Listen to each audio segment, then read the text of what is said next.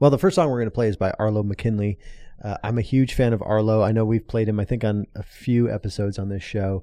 I know you're familiar with him. You want to talk a little bit about Arlo? Arlo's one of those dudes who, when he first broke on to what they call the Americana or alt country scene, everybody was like, this dude is the next dude.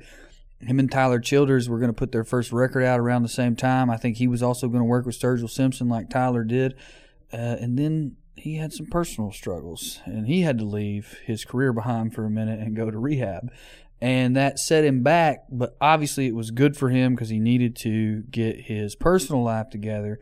I think it was good for him as an artist, too. I think since then the records have been a lot more mature, and I'm looking forward to what he's got for us in the future. I absolutely love what he's doing. I love this specific song, but I also think he just comes across as super legitimate, super authentic.